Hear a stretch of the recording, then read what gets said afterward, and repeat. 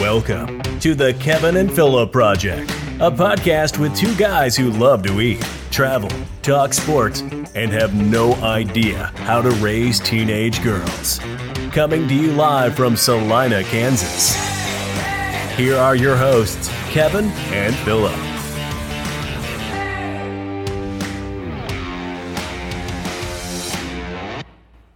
Thanks for listening to us. Here we are, Season 2, Episode number 3. This is going to be a fun one for me. Phil's looking at me right now. We're going to get into some football here in a little bit, but we're enjoying a beautiful evening on the patio of Vandy's at Great Life.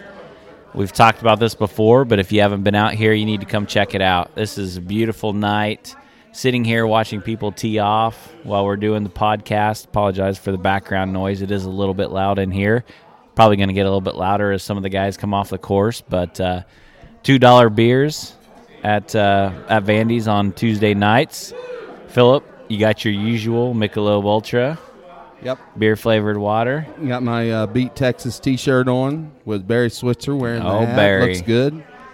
I'm going with the Coors Light tonight, so not much better than a Michelob Ultra. Well, there's not a lot of wild flavors out here. They don't have a brewery or anything like that. They do have a great bunch of people, and if you've never came out here, you need to come out and just sit around. There's a lot of good conversation out here from everything from football to what's going on in the town of Salina, the school systems, the working situations in town. Just many things get discussed out here on this patio. And if we just have our city council meetings out here, I think we could fix a lot of things in the city of Salina. We'd have more than a couple show up. Yeah, we've got a pretty good amount of people out here that have a lot of opinions and a lot of fun place to hang out. And we're sitting outside, like you said, tonight. It's a beautiful night.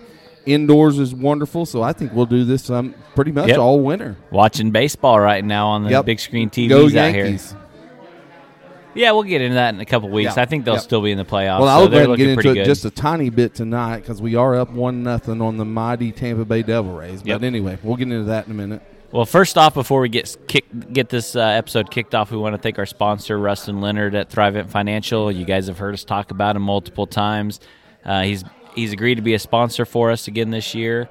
If you're not familiar with Thrivent, they help its members be money-wise by offering guidance on sharing, saving, and spending. Thrivent, a non-for-profit membership organization that serves Christians, has helped its members protect their families and make money-wise decisions for more than 100 years. If you're looking for some financial advice, give them a call at 785-822-0653. You can go to our website as well or our Facebook page, and you're going to see links to the sites there. We've got some great Thrivent swag here to give away. If you guys we'll start advertising where we're going to be when we're going to do these, and you want to stop by, I've got T-shirts, I've got cups, I've got flashlights.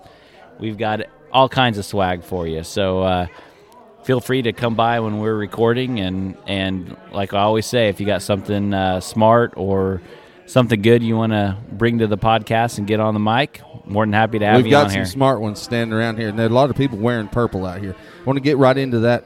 Would you like to get right into that first? Let's hold off on that for a second. Let's talk about I'm a little bit pissed off, so I'd like to get right into it. But what do you want to talk about first? So we talked about this 2 weeks ago. So when we recorded, Phil and I were going to play in golf tournament number 2 together in a month. Potentially one of the best days I've ever seen Kevin play golf, and hopefully he will say potentially one of the worst days he's ever seen me play golf. I felt pretty good about my game that really day. I'm good. not going to lie. Really good. I got to tell a story, though. We're on the number 1 tee box, and on this tee box, one of your teammates has to hit with a driver. One has to hit with, believe it was a 7-iron. Yep. One has to hit with a pitching wedge, and one has to hit with a putter. Well, 2 of us on the team had Scotty Cameron putters, so neither of us were going to tee off with our putter that we had in our bag. So Phil has an old kind of a mallet style. It looks like the putters you would get at putt-putt. So he took one for the team and decided he was going to be the one to tee off with the putter. Takes his backswing, comes through, hits the ball. The end of the putter goes flying farther than the ball into the pond to our left. And then shortly thereafter, the shaft of the club also ended up in that pond. Yeah, I gave it the shaft. So after all of that, we had a good laugh. So we go around, we're making the turn onto 10. We had to take a team picture, and there's a putting contest there. And in this putting contest, it's probably, 40-foot putt? 40-foot putt over a ridge and around a corner. And so I told Phil, I said, hey, when I make this putt. Roughly 132 people have putted this day, is what we're going to say. Around 120, 130 And at this point, 3 people have made the putt. Made it. And so if you make the putt, you're entered into a drawing for a putter. So I tell Phil, hey, when I make this putt, I will, and I put my name in the drawing. If I win the putter, I will give that putter to you to replace the putter that you broke. Walked up there, didn't even look at it, hit the ball. Bullseye. Drained it. Unfortunately, I did not win the drawing. So if five anybody has a putter, 5 Phil's out of looking for 130 people make the putt. Kevin's one of the 5. One of the most impressive things of the day is they had a long drive contest, and Kevin, not commonly known as the super long driver, and there were a lot of young, good guys. He nuts one and misses the long drive by about 3 steps. And I said we could easily cheat, but he chose not to. Come in second probably on the long drive contest. And I've never been in the running for a long drive contest. But what really pissed me off about that situation, and I don't know if you heard the guy, I think you probably did because we were all standing there, he's pretty loud, but the guy who beat me said that his drive actually bounced off of the roof of the golf cart that the team that was in front of them. So that's how I got beat on the long drive contest. So in default, he actually won a long drive contest. I feel it was a good drive. So, all right. One other thing I was going to mention. On my way here today, I heard the sad news. Eddie Van Halen passed away from cancer at the age of 65. I would say Eddie was lucky to make it past 50. Greatest guitar player probably in the history. When I was in high school in 88, 87, 86, when I was in high school, my one of my good friends, he's in the music industry still to this day, named Jody Chambers in Nashville. His driving man was Eddie Van Halen. Loved him. Wow. He's never been a great guitar player, but he loved singing, And as soon as I heard Eddie Van Halen died, I thought, I bet Jody is heartbroken right now. I will tell you this. Along with many other people. So let me ask you this question. Are you a Van Halen or a Van Hagar guy? I'm a Van Halen. I was never a Sammy Hagar guy. He came in and filled in, but was never So Van this Halen is a generational thing because I'm a Van Hagar guy. I love Sammy Van Hagar. Don't get me wrong. I like David Lee Roth. I was with when I was in high school, say 85. I don't know what year Van Halen actually started, but it probably would have been the original Van Halen when I was in high school. Right. And so Sammy came probably early 90s, about that time, 89, 90. And so when I was in high school, 95, 96, junior, senior year, Van Halen Live with Sammy Van Hagar, disc number 2, was a staple in my CD player in my car. Love that album. What was your favorite song on that album? Man, I knew you were going to ask me that question. If I would say, Right Now is a great song. I listened to it when I was younger and played sports as a song to pump you up. Yeah. One Way to Rock was one of my favorite ones, but Many of sad those, day. Hey, you go to a ball game right now, you'll still get some of that played in the background. You'll hear a lot of Van Halen at baseball, basketball, football. No, and that's probably one of the reasons why I like Right Now so much is because Bill Snyder, for those of you that are not K-State fans, when he was coaching, he had a playlist that they would play during the pregame warm-ups and everything, and it was a bunch of 80s, maybe getting into some early 90s music, but Right Now was always one of those songs. And there's certain songs that I hear, and it just takes me back to sitting in that stadium when I was younger, watching those guys warm up, getting ready to go, and Right Now is definitely one of those songs. Would you agree, Dan? I'd agree. Right Now. Right Now, Bill Snyder over the speakers during warm-ups, all the time. All the time. Go, Coach.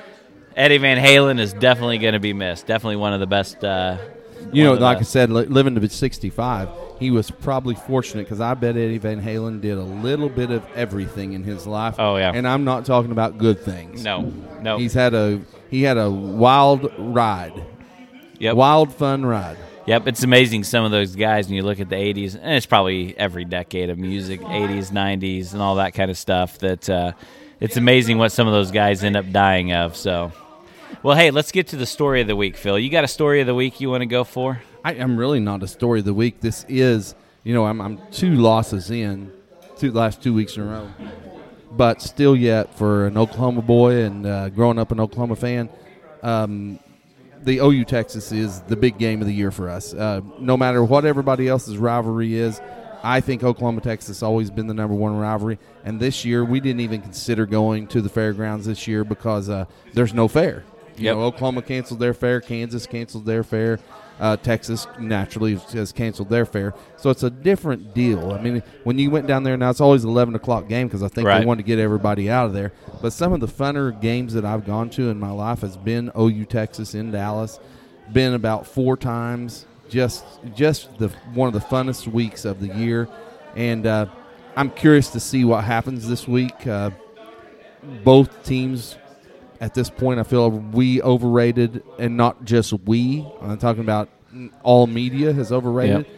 But still, when it comes down to this game, it comes down to recruiting and the fun of it and the family atmosphere. I read stories this week where some people had said they've been for like 58 straight years, and this will be the first year they won't get to go to it because of the of the COVID pandemic. But in the end, it's a different deal. But it is the fun week of the year, and probably my funnest year of every year of the fun. And also in Oklahoma small school baseball, this is always the weekend of the state championship, Oklahoma-Texas game. So I never got to go to an Oklahoma-Texas game until I graduated high school. Yep. Went the year after I graduated for the first time, the first one I ever went to, because we were always playing baseball. I hate to mention this, but we were in the state finals on that Saturday every year, and we'd have to listen to the scores come over the highlights. So for me, shout out to Asher. Big fun weekend. Always been a big and congratulations to Asher. They're back in the state tournament again this year. So great for them. I don't know if they'll win it or not, but they've you're there. You got there. Well, I had an interesting experience this weekend. One of our loyal listeners, Tanner, who is actually here with us tonight. I watched an OU game with him. He's a big OU fan. That was an experience. I'm going to see if I can get his wife. She's got a video of him after the K-State OU game last year. I'll see if I can get her to share that with the world. But that's an experience. But he was telling me he's been to some OU Texas games down the Cotton Bowl and was telling me the same thing. So I'm gonna have to make it down there here pretty soon with you guys. It's an unusual game, and I think it rivals probably Michigan, Ohio State. The cocktail party down in the SEC were who played Florida? Florida, Georgia. Yep. And then, but the unusual thing about the Oklahoma-Texas game is it's always played on a neutral site. Been played on a neutral site for 70, 80 years.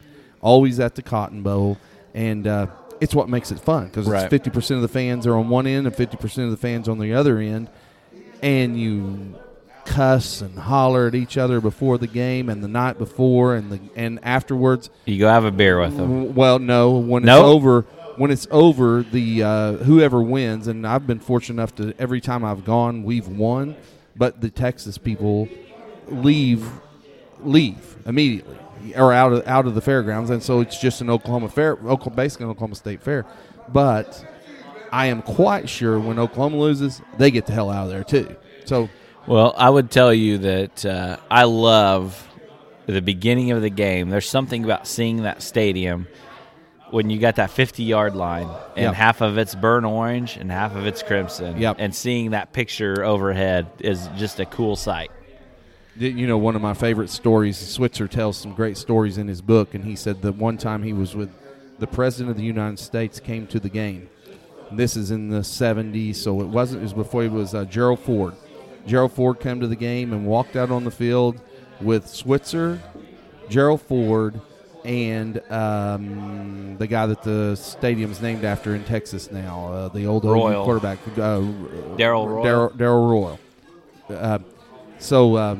he says they come walking out onto the field to be announced and flip the coin or whatever, and he says some OU fan, drunk or Cooter Brown, stands up and hollers, "Hey, who's those two assholes with Switzer?" And Switzer said that he nearly crawled underneath because he said, "I'm standing next to the President of the United States," and some nut from OU hollers that out. So another one of his funny stories, but that's just part of the lore of it. It's just one of the funner weekends of the year, and so we'll get into some predictions here before we get done on that game. I'm almost done with predicting. Oh, come on. Almost. So, all right. Well, hey, my story of the week is going to be short and sweet. I saw an interesting article the other day that I wanted to bring up, but last week in Ireland, their Supreme Court in Ireland ruled that the bread Subway uses for sandwiches cannot be legally defined as bread because it contains too much sugar. I say that because I hear people talking about, obviously, the whole Jared thing was 15, 20 years ago, losing weight and all that kind of stuff. Its sugar content at Subway in their bread is 10% of the weight of flour that's used to make the dough. So there's a whole thing. Is this in America as well?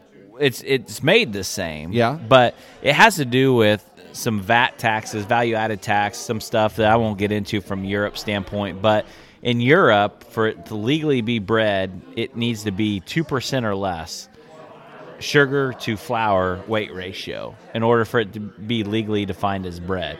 So this isn't 4%. This isn't 6%. This is 10% of its weight. So I thought that was interesting. Think about that next time you go to Subway and have a sandwich, and think about what you're eating. So one other thing I wanted to mention here before we get started into sports, I saw a funny tweet I think it was yesterday, I got to mention. So I saw a tweet, and we're both going to enjoy this one, but it said, with a single motorcade trip, Trump managed to get the far left to care about the safety of law enforcement again. Yes.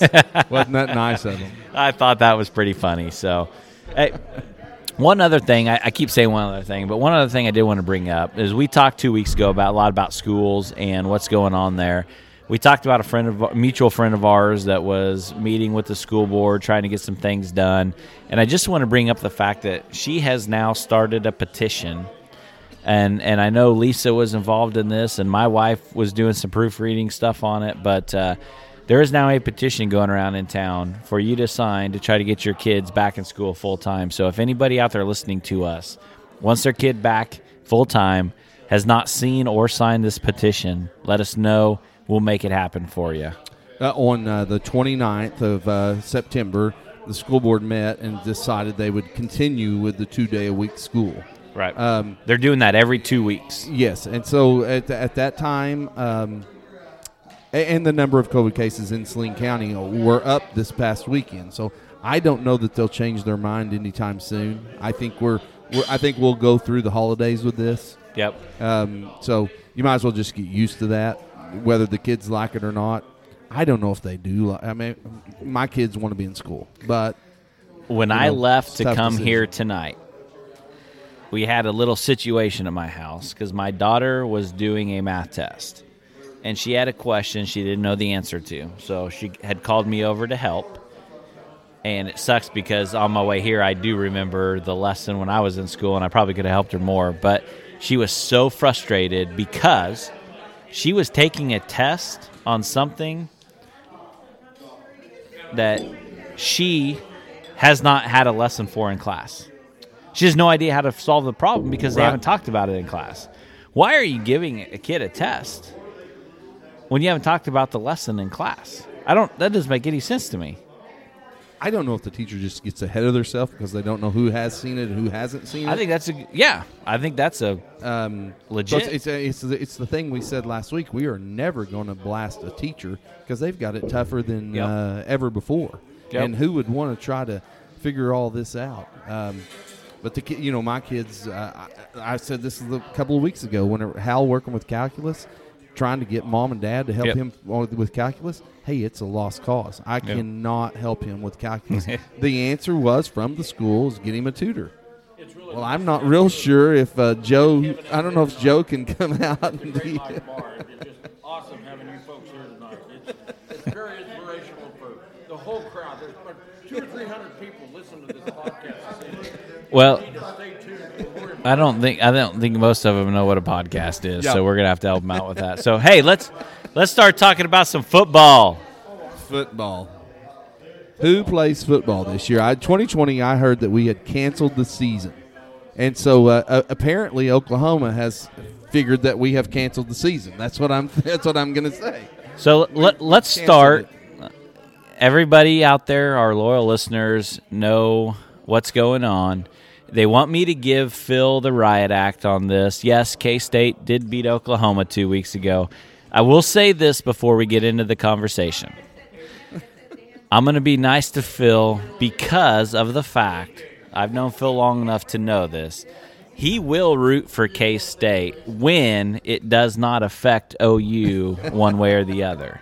As a matter of fact, I even sometimes want to beat an Oklahoma team. Well, there you go. So I can't be too hard on him because he's not a guy who would not root for K-State. I have seen him root for K-State with my own two eyes. But we've lived here now for going on 15 years, and in the 15 years' time, I've been with a person with the last name of O'Hara twice now. Took Allie and Lonnie down a few years back, and they beat her butt at Oklahoma. This has been with Stoops was still coaching, the year that they beat us at Oklahoma. Now to this point, Lincoln Riley's 2-2 against K-State.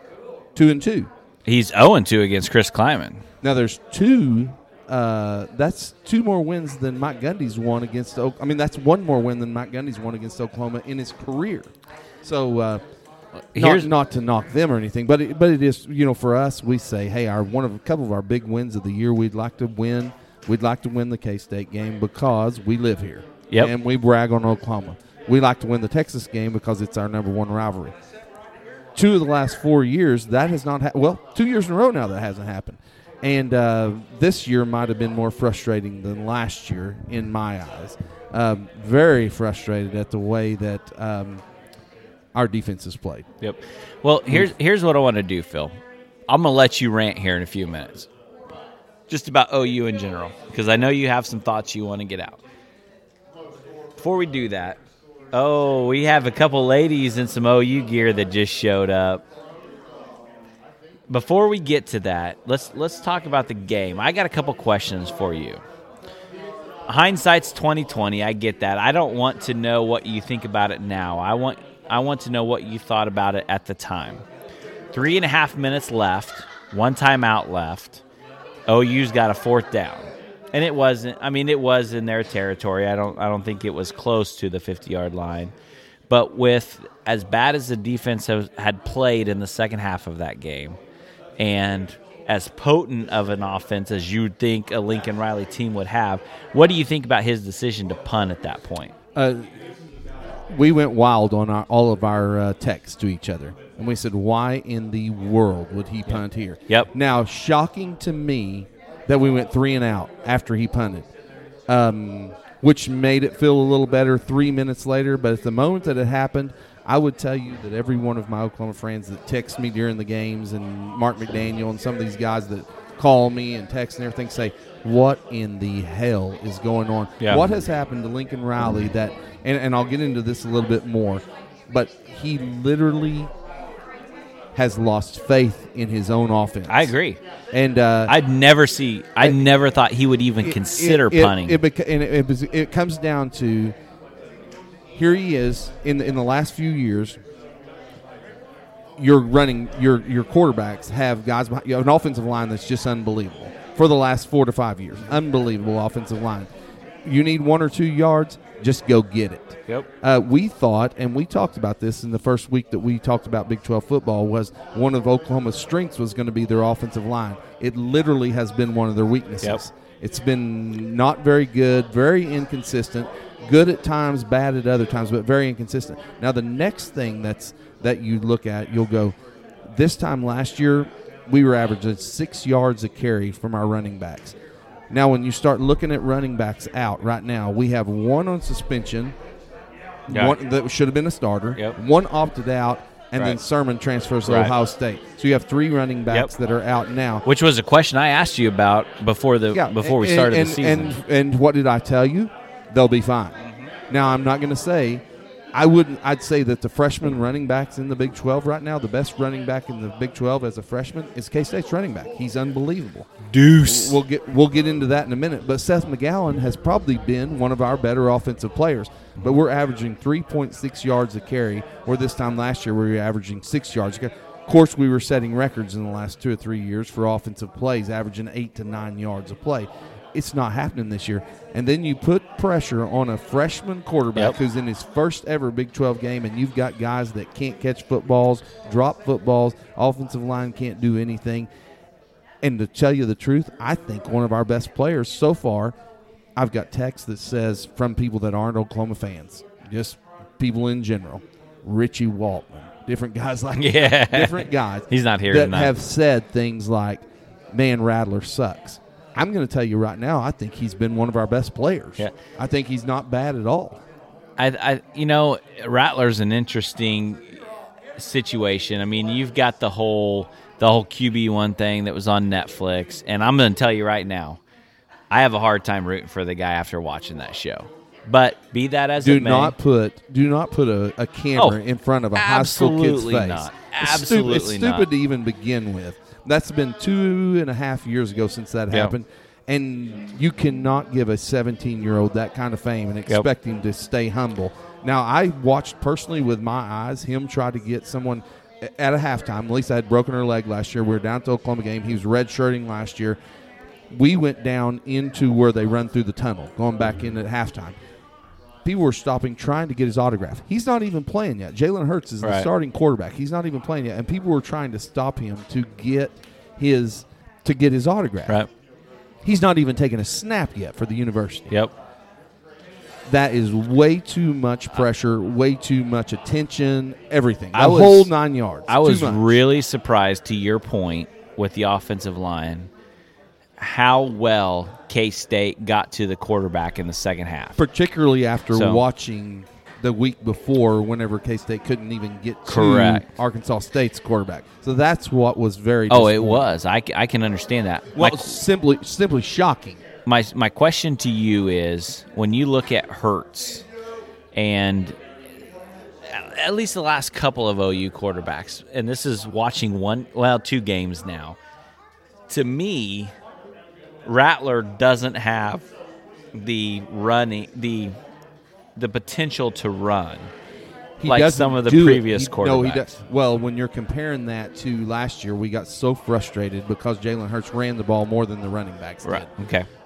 The year prior to that, you had Kyler Murray, who Right. look what he does to the Right. NFL. Absolutely. Baker didn't run like that, but Right. Baker would scramble. Right. But so, no, you compare him to Jalen Hurts and you compare him to Kyler Murray, you're comparing him to 2 guys that are in the NFL, and he's a freshman in college. Right. And those 2 guys had NFL caliber wide receivers. Yep. We do not have Right. NFL caliber wide receivers right now. Maybe Rambo could step up. I don't know. I do think Stogner, who's the tight end, could be the next Mark Andrews. He's really good. But, hey, I am not disappointed in our offense at all. Here he goes, first game of the year, Rattler, 14 for 17, 290 yards and 4 touchdowns. He goes to the K-State game, 30 for 41. Now, remember this, in the first half, at one time he was 22 for 24. And the 2 And the only incompletes were 2 interceptions. And they were not Yep. interceptions that were necessarily his fault. Correct. They were tipped balls. So he was unbelievable in the first half. Now he goes on from there and goes 8 for 16 or something like that and throws a game-ending. But still, for him. But he threw 4 touchdowns in the K-State game. At one point in the K-State game, we have a 21-point lead. Yep. There's no reason in the world an Oklahoma team with a 21-point lead, I don't care if you're playing Alabama, you should not lose the ball game. But here's where we're going to go. I am so, and I'm going to just join in with everybody in Oklahoma that we've sugarcoated for 5 or 6. years. We've sugarcoated the fact that the defense, because of the quarterback. Yep. We beat. If you remember this, I don't know if you ever watched it. We won a game with Baker when Baker was a senior, 63-56 against Patrick Mahomes when he was out there lighting it up at Texas Tech. You know what we did the next day? oh, my God, how great was Baker? Wonderful. And everybody just goes, but you got a W the next day, so you don't care. You don't really probably concentrate on how bad your defense was because you're just so happy that you won. But if you're a defensive coordinator, a defensive somebody, or anybody at the University of Oklahoma, you should have started working on defense 5 and 6 years ago and not got to the point where we are now, that now our offense, young and inexperienced, cannot make up for the faults of our defense. Yep. And our defense is terrible. And it's not necessarily the line, which I'm not going to say they do well because they all tackle terrible, but our defensive backs are so incredibly bad. Yep. And undersized. And I saw a tweet, and I have this in my notes, exactly that Riley's failure to field a good defense at OU, given the resources that he has available to him, has been overshadowed by his Heisman factory, if you will, at quarterback while he's been there. And it's going to get some more attention now. So. Now, that's where I'm going to tell you that any of these people that call and tell me that Rattler's not good, I'm going to tell you that within the next 2 years, Rattler will be in talks of winning a Heisman. No doubt. I think he's really special. He's good. He's great. I mean, like I said, at the end of the day against K-State, he went 30 for 41, 4 touchdowns, 3 interceptions as a freshman in his first game ever. 2 of the interceptions don't even count. The last one was ugly. Yep. And you know what? Pressure pack. Now, would you think, let's move a week forward and think, can he do this again? He did the exact same thing. Yep. Threw into a terrible defense, threw into 2 guys against 1. This week he's 25 for 36 with another 300 yards, 2 touchdowns, and the 1 interception to end the game. Right. I think he actually played well. Yeah, and I will. One stat I saw on this, and this was after the K-State game, so this does not include the Iowa State game. But one of the stats I saw was really telling to me with Rattler, and again, keep in mind this is a freshman quarterback. But when he released in his first road start this past weekend, when he releases the ball within 2.5 seconds from the snap, he has an 86% completion rate. So his first option is open, snaps the ball out, catches him, good, with no intercept. 86% completion rate with no interceptions. If he holds the ball for more than 2.5 seconds, when he is typically improvising at that point or going through his progressions, his passer rating dips 16 points, 17% lower completion percentage, and all of his interceptions have been when he holds the ball for more than 2.5 seconds. And let me tell you a story on – you can finish that up in a second. But I'm going to tell you the difference between him and the 3 before him, which I think Riley will work this out, is they got gone. Yep. They ran. Yep. They went and picked up yards. That was my reason for that question earlier. Right. He should tuck that sucker in because he can run. Yep. He just hasn't done it yet. Right. I tell you this, in the K-State game, it's probably the most visible I've seen someone shook up. K-State's defense completely scared him to death in the fourth quarter. Yep. He started panicking. You could see panic in every one of their faces. They just fell into a panic. And for me, I am not that upset with our offense. I think it'll come around and probably be a pretty decent offense. But I'm troubled with the defense. I don't think it's any better than it was a year ago. I don't think it's any better than it was 2 years ago whenever Stoops got fired after the Texas game. Remember 2 years ago they fired Stoops' ass right after the game. I don't think we're any better than we were at that point. We still have undersized defensive backs. Iowa State's wide receivers are 6'3" and taller. That one kid, that Clark Kohler kid, he wore out. Yes. Now, he's 6'4", and just as athletic as anybody on the field, and will play in the NFL. He's good. You cannot run a 6'4" wide receiver up against a 5'10" defensive back and expect any other results than what you saw. When I was at Tanner's house, we were talking about this. Literally, you watch that game, literally every – I won't say every pass, but 80% of the passes that Purdy threw in that game, he just threw them up for grabs. Right. The receiver was not open. He wasn't hitting him on a route. He literally just threw the ball up for grabs and expected his bigger, taller receiver, tight end to jump higher. He's not accurate at all. I'm going to tell you something. He's so fortunate that he wasn't playing Alabama that day. Three times he hit our defensive backs in the hands. hit them in the hands, and we dropped and them. dropped it. Yep. We dropped them. Yep. One time in the end zone, our guy could have intercepted it, and he swats it down. So those defensive backs are just, I tell Lisa all the time, I go, these are 18, 19, 20-year-old kids, so very hard to just completely blast them. But I feel sorry for number 44, Bradley Riles. He's had a tough week on social media. He was getting ripped the minute it was over. Dean Blevins is an old OU quarterback.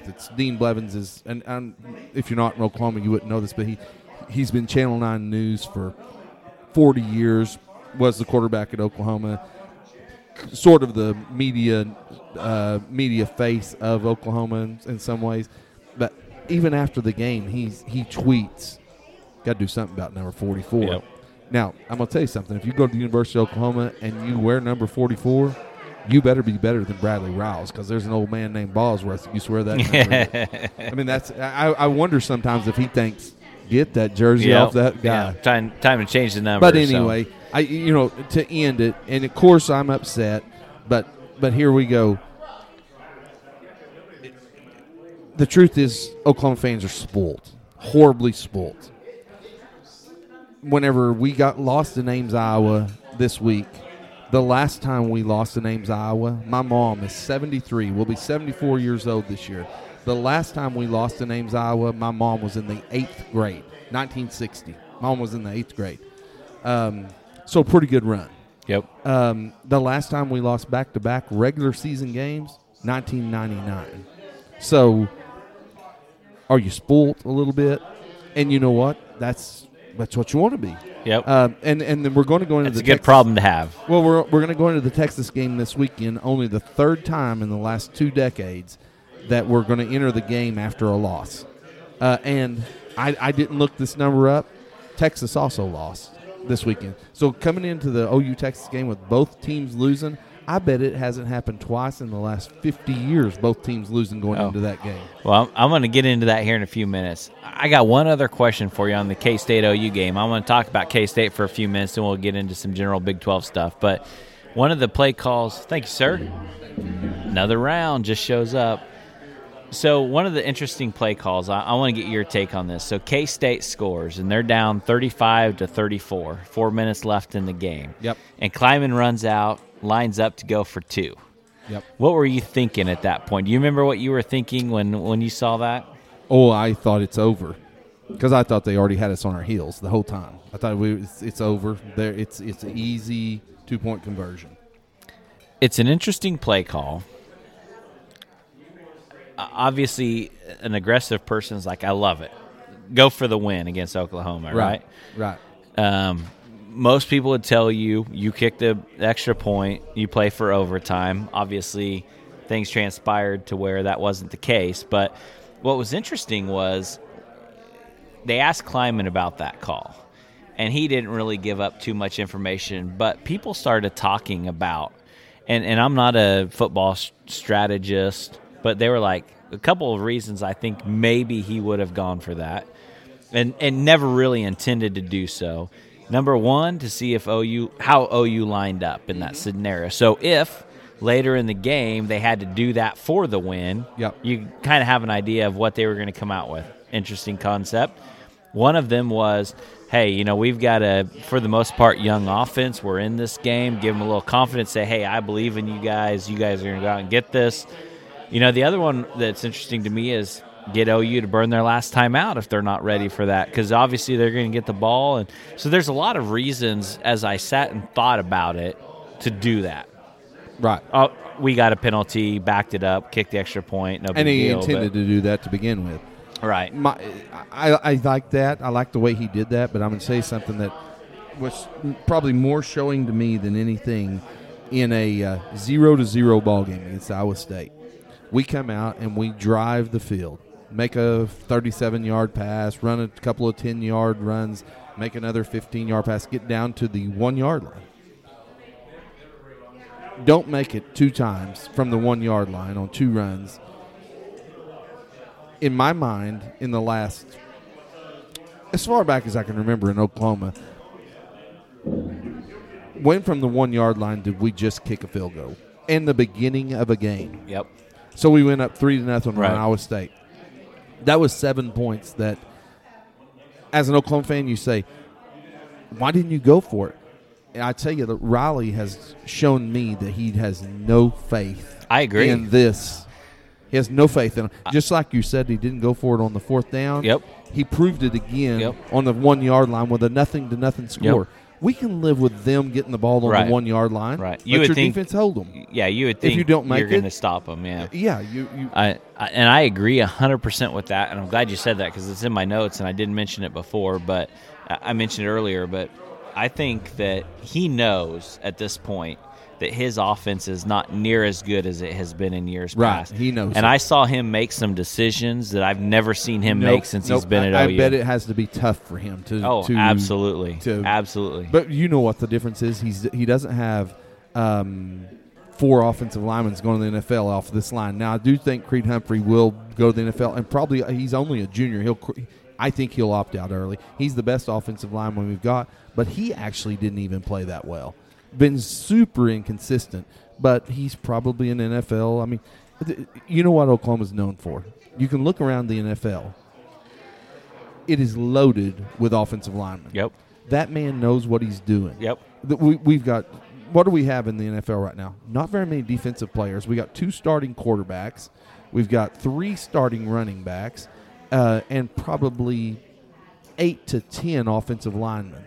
So – of course, that's been the strength of your whole thing for the last 7 to 8 years. He don't have that right now. And where did you lose that? I don't know. That's probably one of the other things that I'm frustrated about is how come Alabama just rolled Texas A&M? They still are just rolling. No problem. They don't have down years down there. They have reload years. Well, K-State fans, here's my question for you to sit and ponder. Tell me what you think on our Facebook page as we post this. But in our preseason predictions, I had K-State predicted 1-1 after the Oklahoma game. This is all before the Texas Tech game last weekend. But I had them winning Arkansas State, losing to Oklahoma. So flip that. We're still 1-1, but obviously those games were reversed. So are you more positive on the team after the win against Oklahoma or more negative on the team after the loss against Arkansas State, especially now seeing Arkansas State get rolled by Coastal Carolina last week? So let me know what you think about that from a K-State standpoint. I'm excited about K-State's running back is really good. So let's talk about Deuce for a second. Talk about K-State just a little bit. So right now, Deuce, for those of you that don't know, is the only player in the nation with 200 rushing yards and 200 receiving yards. He's averaging 10 yards per touch. Have you ever told him how old he is? Ridiculous. He's a freshman. Yeah. I'm telling you right now. You saw Will Howard last weekend as a quarterback when Skylar Thompson got down. Skylar Thompson and Deuce Vaughn are going to be at K-State for the next 3 – or I'm sorry, not Skylar. Will Howard and Deuce Vaughn are going to be at K-State for the next 3 years together. Yep. And I think they have the potential to be a very good combination. So right now, Deuce is in the Big 12. He's 6th in yards per carry, 5th in rush yards, 1st in yards per reception, and he's a running back. 3rd in receiving yards, 1st in yards from scrimmage, 5th in yards per play from scrimmage, and 3rd in touchdowns scored. Not bad for a guy who didn't even start at running back in his first game. Not bad, but I'm going to tell you something. He just played against OU's defense. That'll trump anybody's numbers up. He's the reason we beat Texas Tech. I mean, you get the quarterback knocked out early in the game. No, he's really good. I'm just kidding. No, he's really good. How you doing, TR?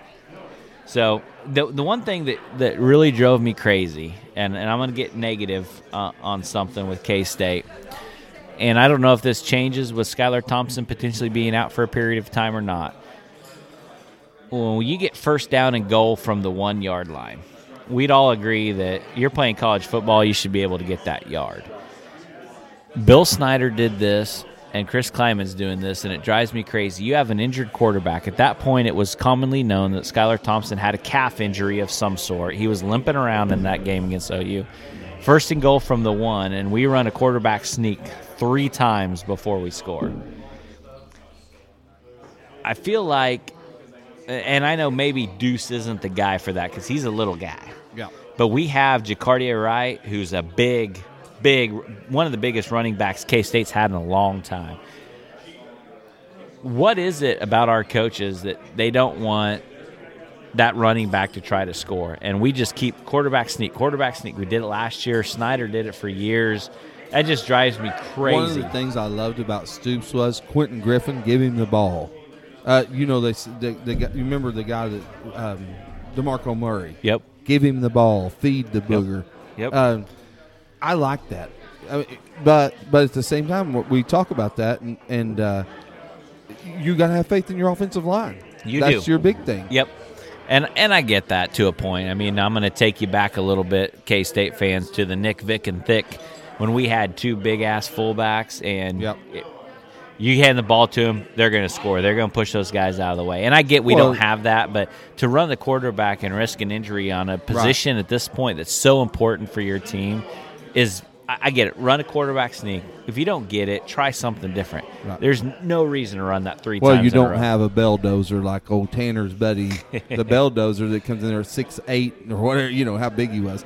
You should talk a little bit more about K-State, but I'm going to tell you another. You guys have got a great running back there that's young. The Iowa State's running back, that Brees Hall. Mm-hmm. Do you know he's a Kansas kid? Yes, Wichita. Yep. Wichita. I had one little bit of I was a little bit offended by what his coach said after the game. His coach tweeted. Yeah, I saw that. Coach tweeted, I told Lincoln Riley he should come and get him. Hey, that's water under the bridge. There's good players that goes everywhere. Yeah. If the kid went to Iowa State and is doing great, do great. Why you got to blast Oklahoma on because he didn't recruit him? Well, I'm telling you right now, I get the situation in the running back with Oklahoma. With that said, I would tell you I would take the other three Oklahoma running backs before him. I mean, if they were playing, they'd all be better than him. Well, those kids come out of big 5A and 6A schools out of Texas. Yep. Brees Hall come out of Wichita playing. So it's truly it's hard a different game. To it's hard to now. Good for Brees Hall for being as good as he is. But let me tell you how big he is. He's Adrian Peterson size. He's 6'1", 220. Yep. That sucker. And then you look at Oklahoma's defense. He abused our linebackers. Yep. He abused our defensive back. He's really Iowa State is way better than Iowa State of 7 years ago. They are way better. And I absolutely despise Iowa State. I used to be a fan. I'm tired of their fans. I'm tired of the. What do you not like about their fans? Just that's a funny thing that you when would say they get on Twitter and talk about how good they are. So last year they had this whole thing to drive to 9. Because if you listen to their fans, you would think they were going to the playoffs, that they were a top 4 team in the country. The drive to 9 was because they have never won 9 games in program history in a season. And they didn't do it last year. After the drive to 9, I think Matt Campbell is one of the most overrated coaches in the country. He can recruit. There's no doubt he's getting some better players at Iowa State. But, Philip, if I told you that at this point in his career he's one game better than Paul Rhodes was at Iowa State, would that surprise you? Yeah, because it's absolutely true. He's won some teams against some people absolutely that are true. But he's beat some ranked teams. He has. That's his thing. But then he loses to shit teams. Yeah, I get that. But he'll lose to Oklahoma State every year. He'll lose to Texas Tech. Now, let me tell you something. He's one game better than Paul Rhodes. It's funny that you would tell me this because I listened to a podcast with Gabe Eichert and Teddy Lehman, and they went to the game this weekend at Iowa State. Now, it's an unusual year. Of course, only half the fans are or whatever. But they said they're our favorite fans in the stadium itself. So I'm gonna tag Mr. Gerard in this podcast, but I'm gonna tell you about my last trip to Iowa State. If you haven't ever been there, their stadium is next to KU for the worst stadium in the country. But haven't they put improvements in it in the last year? They did some stuff in one end zone, but it's a concrete. It's horrible looking. Not that matters. We bought tickets online a couple days before the game. It does matter when you start recruiting kids. It absolutely does. We went there. We bought tickets a few days before the game, and drove there. It's an hour-ish past Des Moines. Yeah.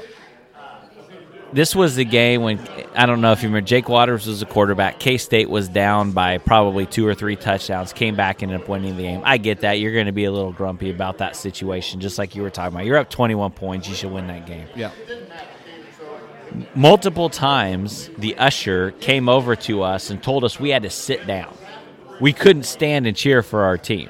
At a football game. At a football game. How old was this usher? What I ended up finding out was apparently the tickets we bought online were in the faculty section. So some professor was getting tickets for free, selling them online. A lot of people complained about us, and we weren't like overly being douchebags or anything. We were cheering for the team when they would do something well. And he finally came to us and said, hey, one more time, I have to come down here and tell you guys to keep in your seat. I will escort and all you were out doing of the is standing stadium. up and cheering, and not standing up the you're whole not throwing game. Popcorn, you're only not throwing cheering beer when cans. something good happened for the team we were rooting for. Hey, I'm going to tell you something about the Lloyd Noble Center in Norman. In my mind, the worst basketball experience that you can have in the Big 12. It is the same. What you're saying. My mom and them, we bought season tickets for my mom for several years, and people would stand up, and the old people behind would say, "Sit down, sit down." And this is during Buddy Hield's time. Yep. Of course you're going to stand up. Yep. Buddy's hitting threes from the corner all day long, leading the country in scoring, goes to the Final Four. Here we are. Sit down. Yeah. I mean, it's not a fun experience. It's not like going, even over at yours, Bramlage, is that K-State? A really fun experience if you're I will owe you clothes, so not as fun for me. Right. But literally everyone in the stadium's into it. Yep. The students are into it big time. Yep. We don't even have a student section at OU. Yeah. It's horrible. That's always been interesting to me when I've gone to basketball games at OU, that there'll be a few students on the student sections ends. are on the ends. Yep. There'll be a few people here and there. Just a horrible place. A good place to watch Van Halen, a horrible place to watch a basketball game.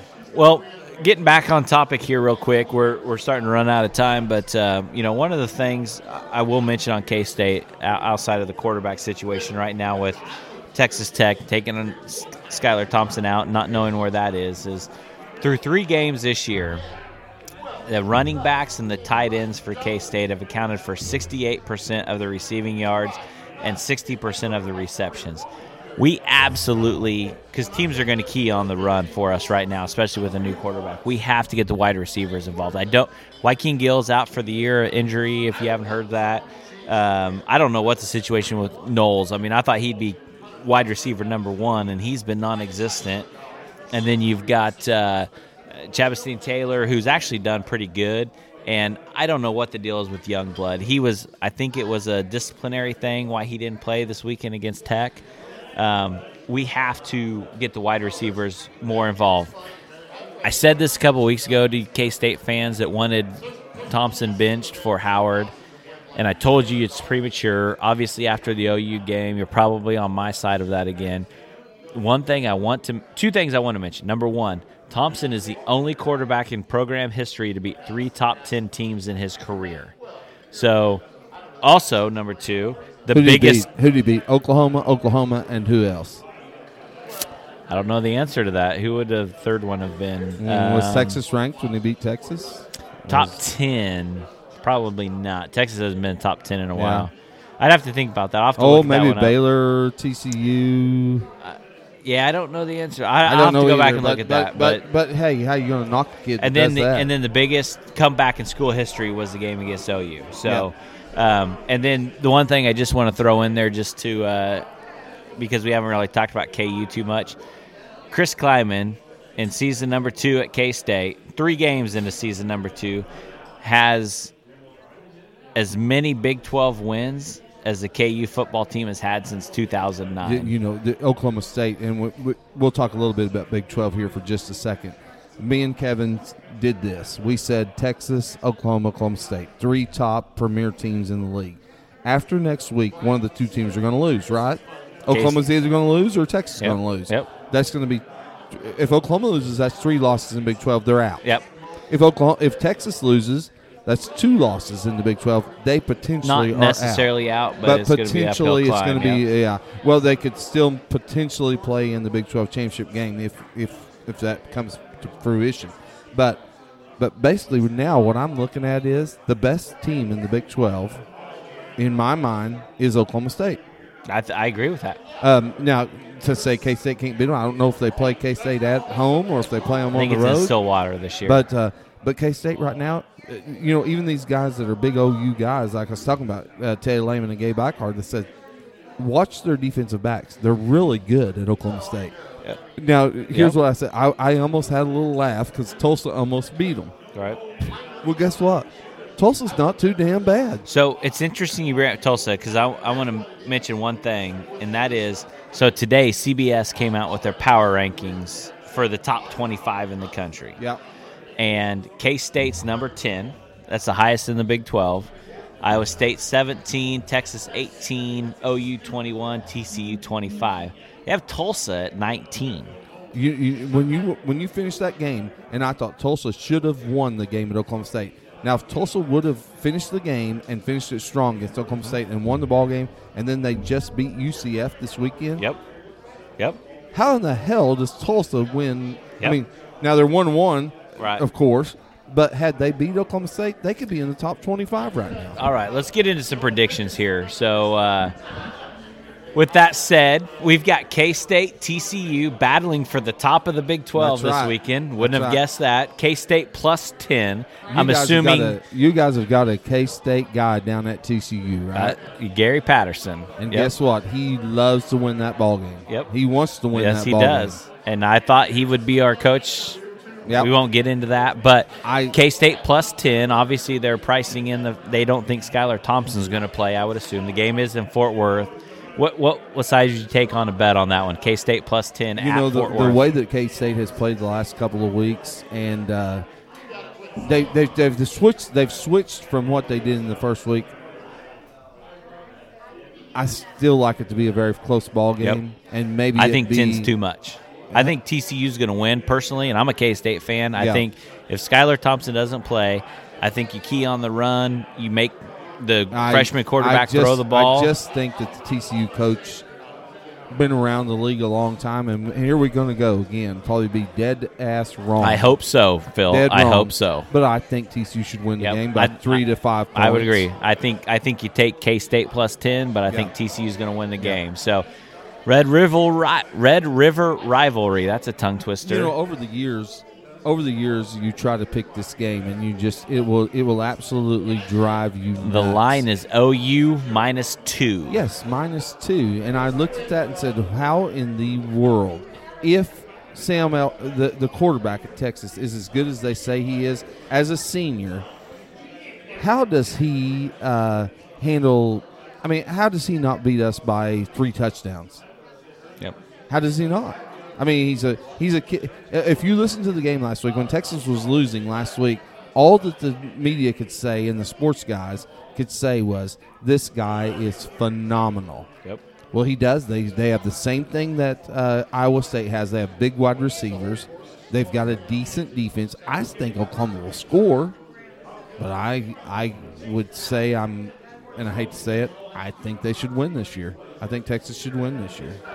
Well, then I'm going to take OU. I don't give scores, but boy, we're behind the 8 ball on this.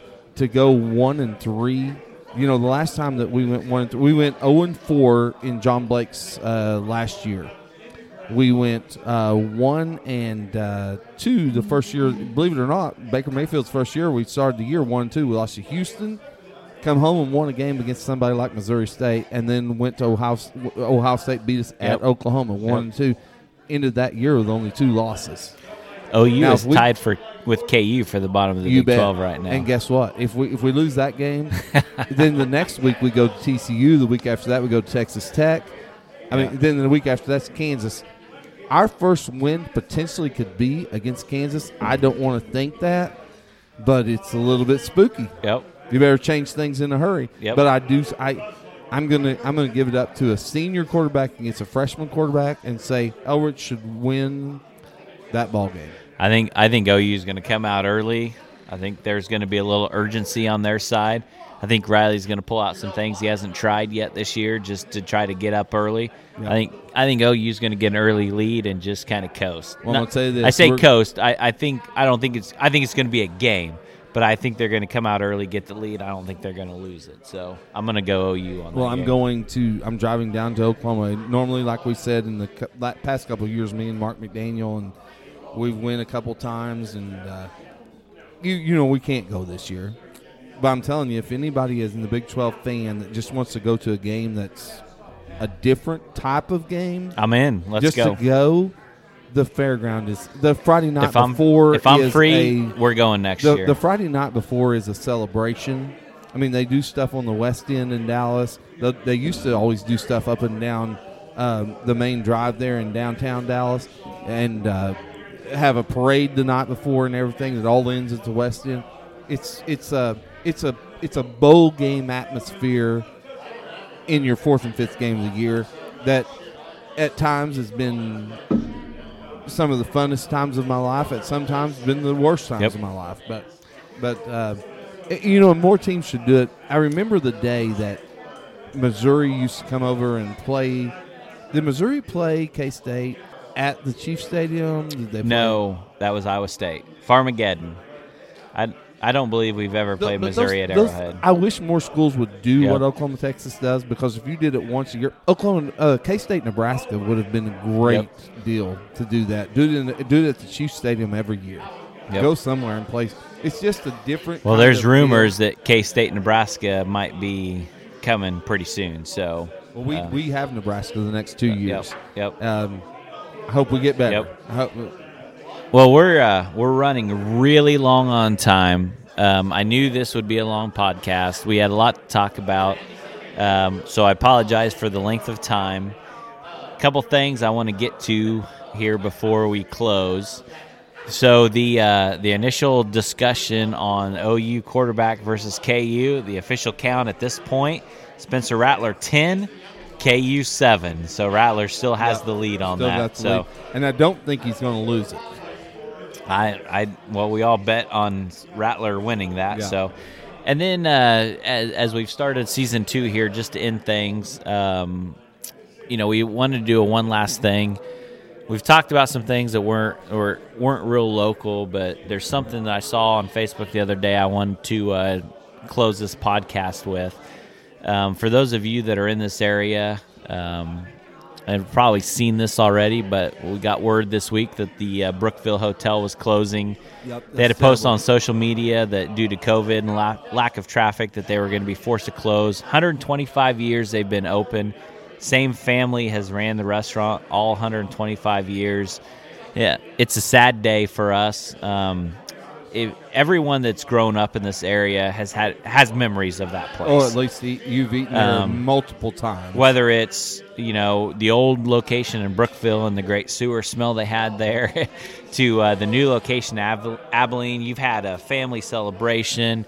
You've met some friends there.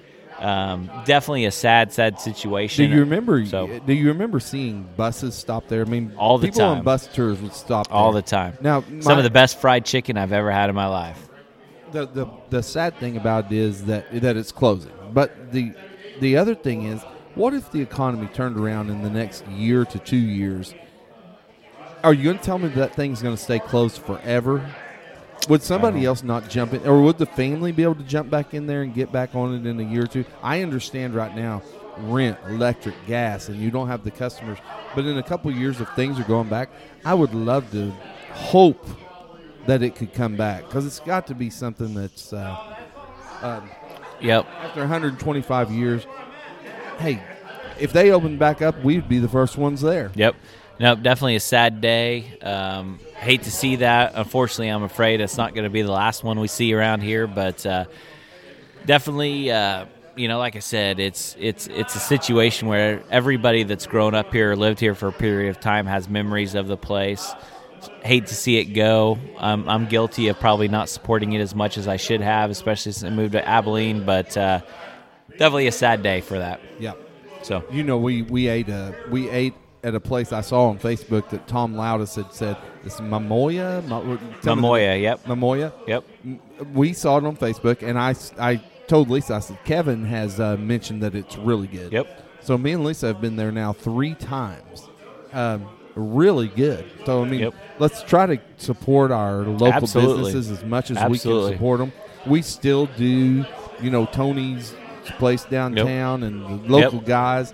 Man, get out and support We'll them. get into that because we have some new restaurants open up in town. I've been to some of them a couple times. Some of them I haven't been to yet. Maybe we'll do a podcast. We do. For one We of do those, need to talk about because there's a couple that's absolutely. So, well, that's going to end our podcast for today. Again, I apologize for Texas. That's all I want for how long this went. But we will be back in a couple weeks with the episode number 4. Thanks for listening. Thanks. Thank you for listening to the Kevin and Philip Project Podcast. If you would like more information about our podcast, guests, and to join in on the discussion, please visit our Facebook page, www.facebook.com/Kevin Philip Project. If you enjoyed this podcast, please subscribe to our podcast and tell your friends about us.